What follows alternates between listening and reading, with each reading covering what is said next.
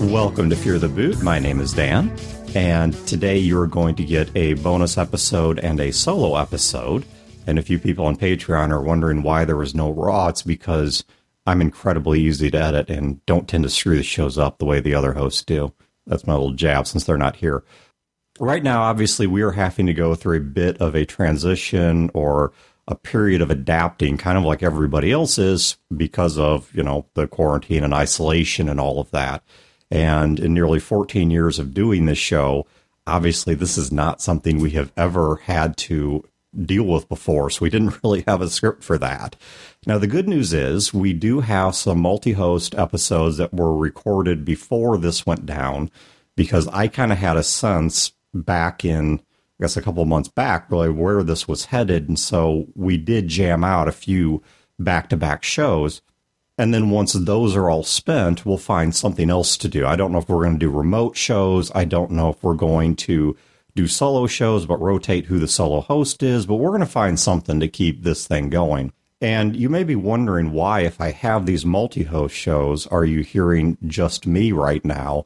And the answer is because there are some topics that I want to cover that are a little bit timely in nature. One of them relates to the playtest for Skies of Glass, and one of them ties back to the episode we just released on Westmarch's games. And so I want to get these slipped in here before the next show. So I'm going to go ahead and start with the Westmarch's thing.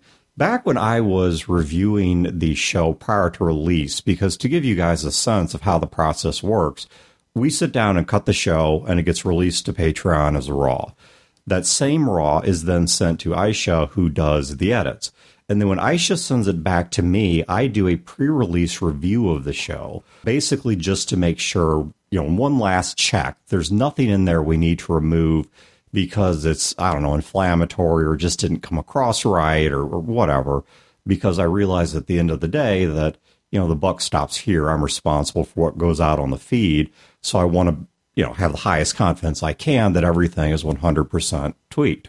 And in the process of listening to that show, I think there's kind of a disservice we did to you guys in that I stand by the advice we gave and the conversation that we had on the subject, but I don't think we did a good job of really explaining where any of this was coming from or contexting how this fits into the actual original Westmarch's campaign. In fact, when we got to the part where we were talking about the history of Westmarch's as a game thing, all we did was make jokes about random things like a guy named Bob Westmarch's and such. And we never even actually told you guys the history of it. Now, we did link it in the show notes, but I still think the advice that we gave required a little bit of historical context because Westmarch's is a concept that is evolving within the psyche and within the gestalt of role-playing. So let me explain where we were coming from with that. So for anyone who wants the actual history, the original Westmarch's game occurred between 2001 and 2003, and it was done in Dungeons & Dragons version 3.0. As I stated on the show during one of our facetious histories of it, one of them actually was real, which was the game was named after an area called the Westmarches, which sat to the west of civilization, and there was a jumping-off town from which his players were exploring into the Western Marches. And in case you're curious, the GM was, or DM, I guess, if you prefer, was Ben Robbins.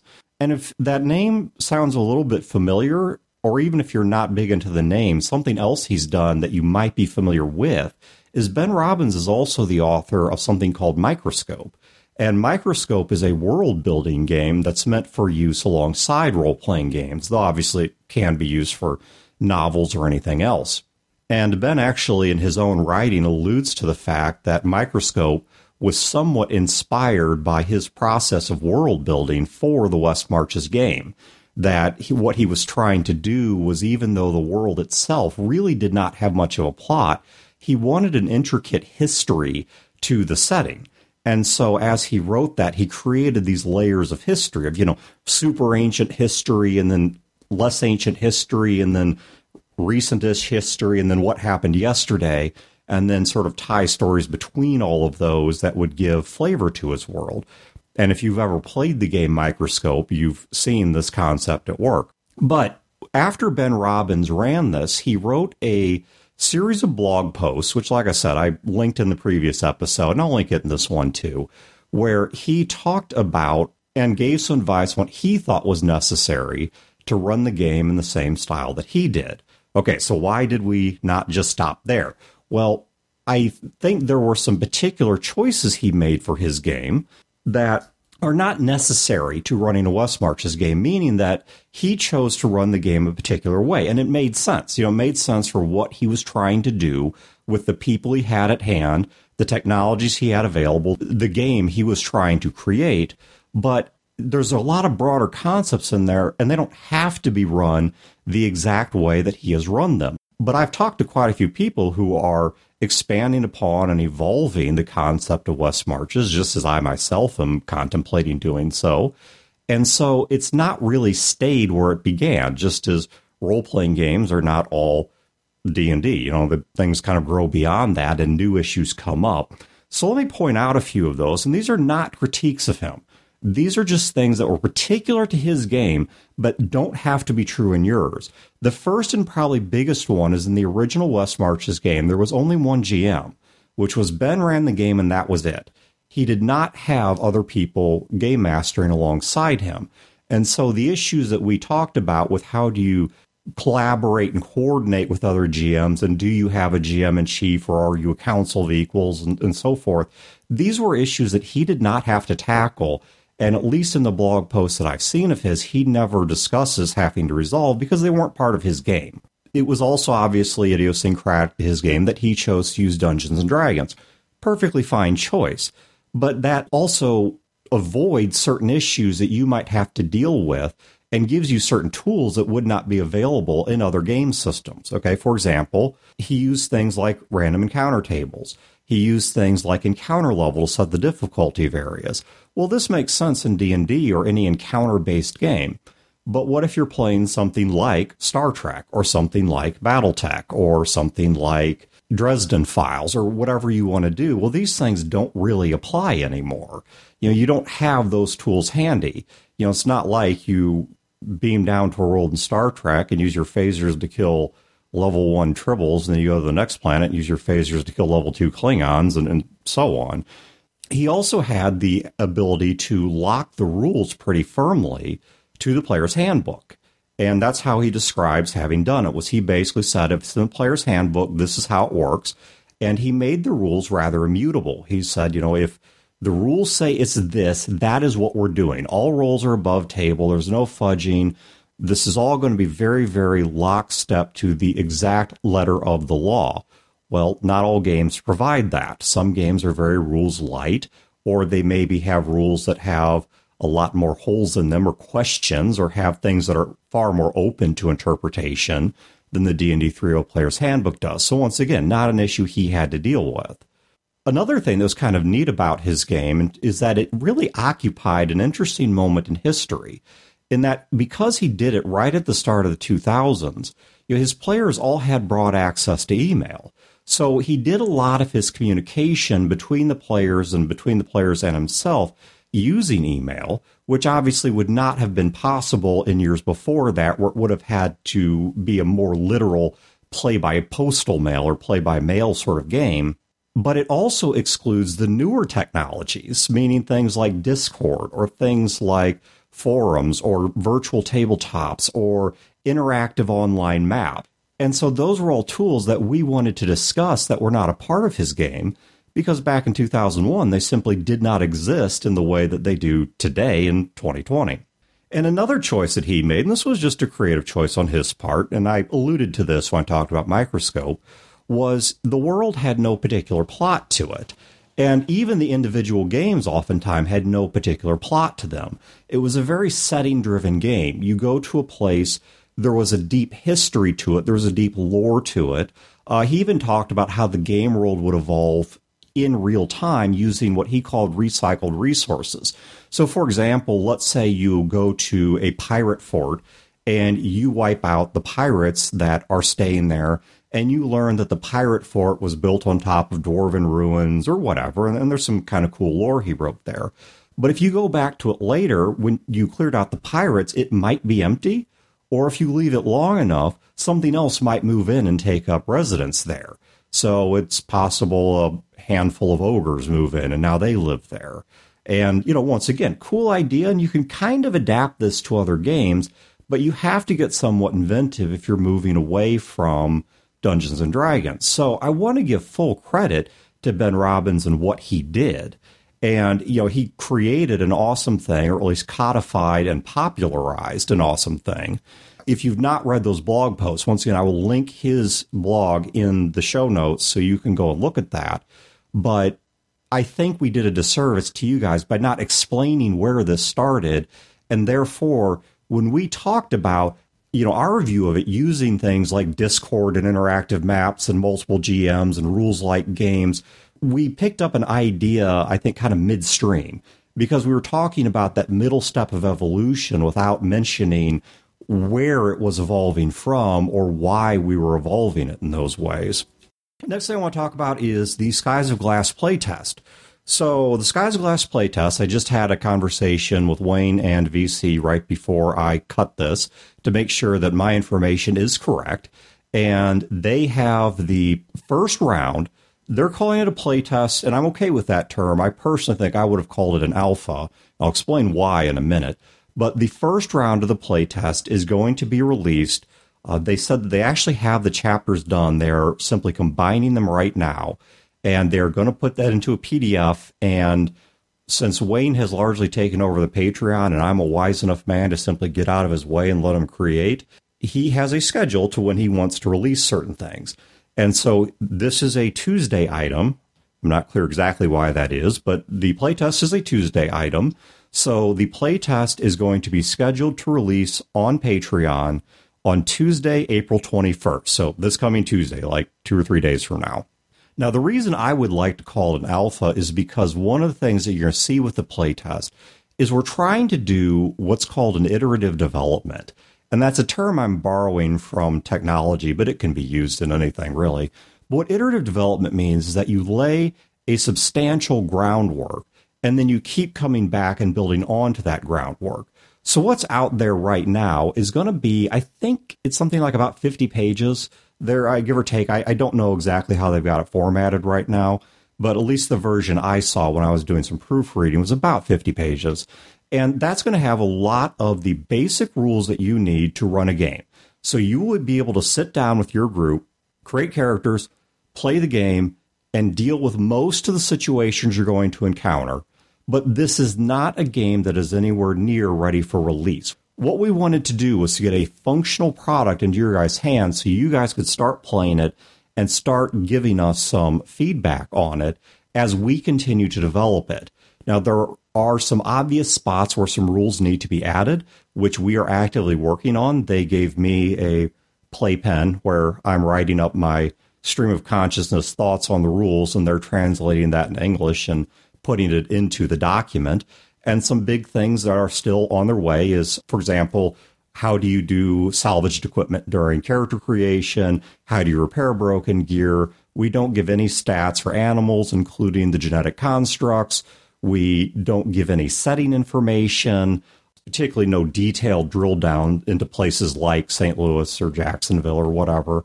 And so what you're going to have is a game that you can play, but let me emphasize that there is lots more coming. This is not the product, and you guys are basically just looking for spelling errors, and we're going to release it in a week after that.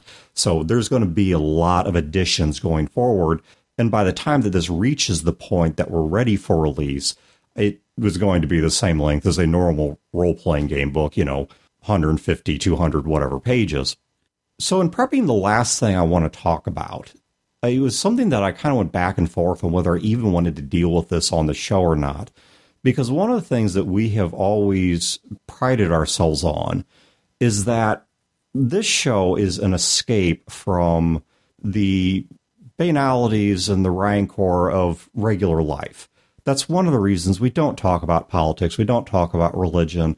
We don't sit up here and get, worked up about current events or whatever. And that's not something I want to change about the show character now. I like that we've done that. It's something I'm proud of, and it's something I intend to keep for as long as this show exists. But there is something I want to talk about that I don't think is getting much discussion. I think it may be important to a lot of people that are listening to this. And I say that not just on my own intuition, but because of conversations I've had over the years with our listeners and with people that have interacted with us. And what I want to talk about specifically is the mental health impact of what's going on right now with COVID and all the other stuff surrounding, the quarantines, the isolation, the whatever. And if you want to jump off because you don't want to hear this, you're full up on this, I don't blame you. But for those of you that do want to stick around, as someone who is himself, and I've been very open about the fact that I struggle with anxiety, I have on and off depression, despite the fact that I play an extrovert on the podcast, I'm very much an introverted person, that there's a lot of things that I am struggling with right now that I know many of you are struggling with. And so I want to offer a little bit of, I guess, both some camaraderie, just so you know you're not the only one, but also a little bit of advice, both to the people that are struggling and to the people that aren't, on how they can handle this. Now, as always, let me stress that, first of all, I'm not going to even talk about the physiological aspect of this disease. I'm not qualified to do so, and it's really not what I want to talk about anyway. But the second thing is regarding the mental health aspect. Necessary disclaimer, I am not a mental health professional. I'm not a doctor. I am simply giving you my insight based on my opinions and my experiences and my observations. And these are sincerely given and carefully contemplated, but they are not authoritative. So please take them as such. One of the things I want to start with, I want to throw this out to the people that are maybe not struggling with this or are, but might be struggling in a different way, is there's this meme going around that kind of bugs me, or a series of memes about how this is like heaven for introverts. And it's not. And here's why. Yes, introverts need a lot more time than extroverts to recharge. Introverts, we like our personal space. We like being at home, being in quiet, familiar places to fill up our batteries. But no man is an island, or no woman's an island, no person's an island. The only people I know that are truly 100% happy in pure isolation around absolutely no one, well, to be blunt, have a lot of trauma in their past that's led them to be that way.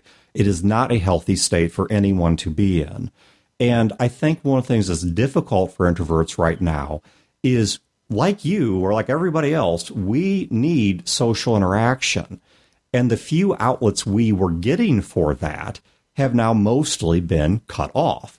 Unlike extroverts, we are not as well equipped to know how to seek those things or to be as likely to go out and say, hey, I'm bored, I'm lonely, I'm freaking out, I need help.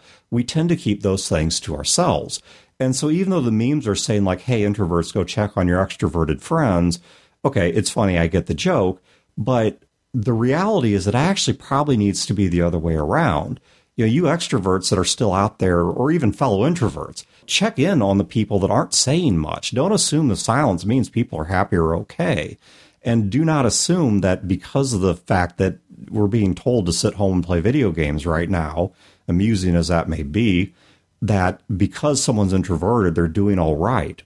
Something else that I want to talk about is the importance of empathy right now. We are dealing with a situation where the actions and choices of each of us is going to impact each other. And it doesn't matter what your viewpoint is or how exactly you nuance this issue. And I'm not going to get into that. So whatever your view is on exactly how dangerous COVID is or where it came from or how it's spreading or how you balance that against certain concerns about the economic well-being of the individual, once again, I'm not going to get into that.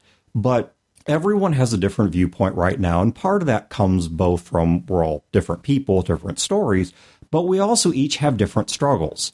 We're facing different difficulties during that time. And so I'm not saying we shouldn't discuss these issues. I'm not saying you shouldn't have opinions or even express those opinions, but I would beg everyone that's listening to have some empathy, both to be willing to let people express what they need to express, to be mindful of the things that they care about. And in some cases, that may also mean not saying something. Because speaking to someone who has an anxiety disorder, look, I'm plenty worried as it is. I really don't need to go on social media and be constantly told I'm about to die. And I realize there are people out there that aren't taking this seriously, and that's completely true.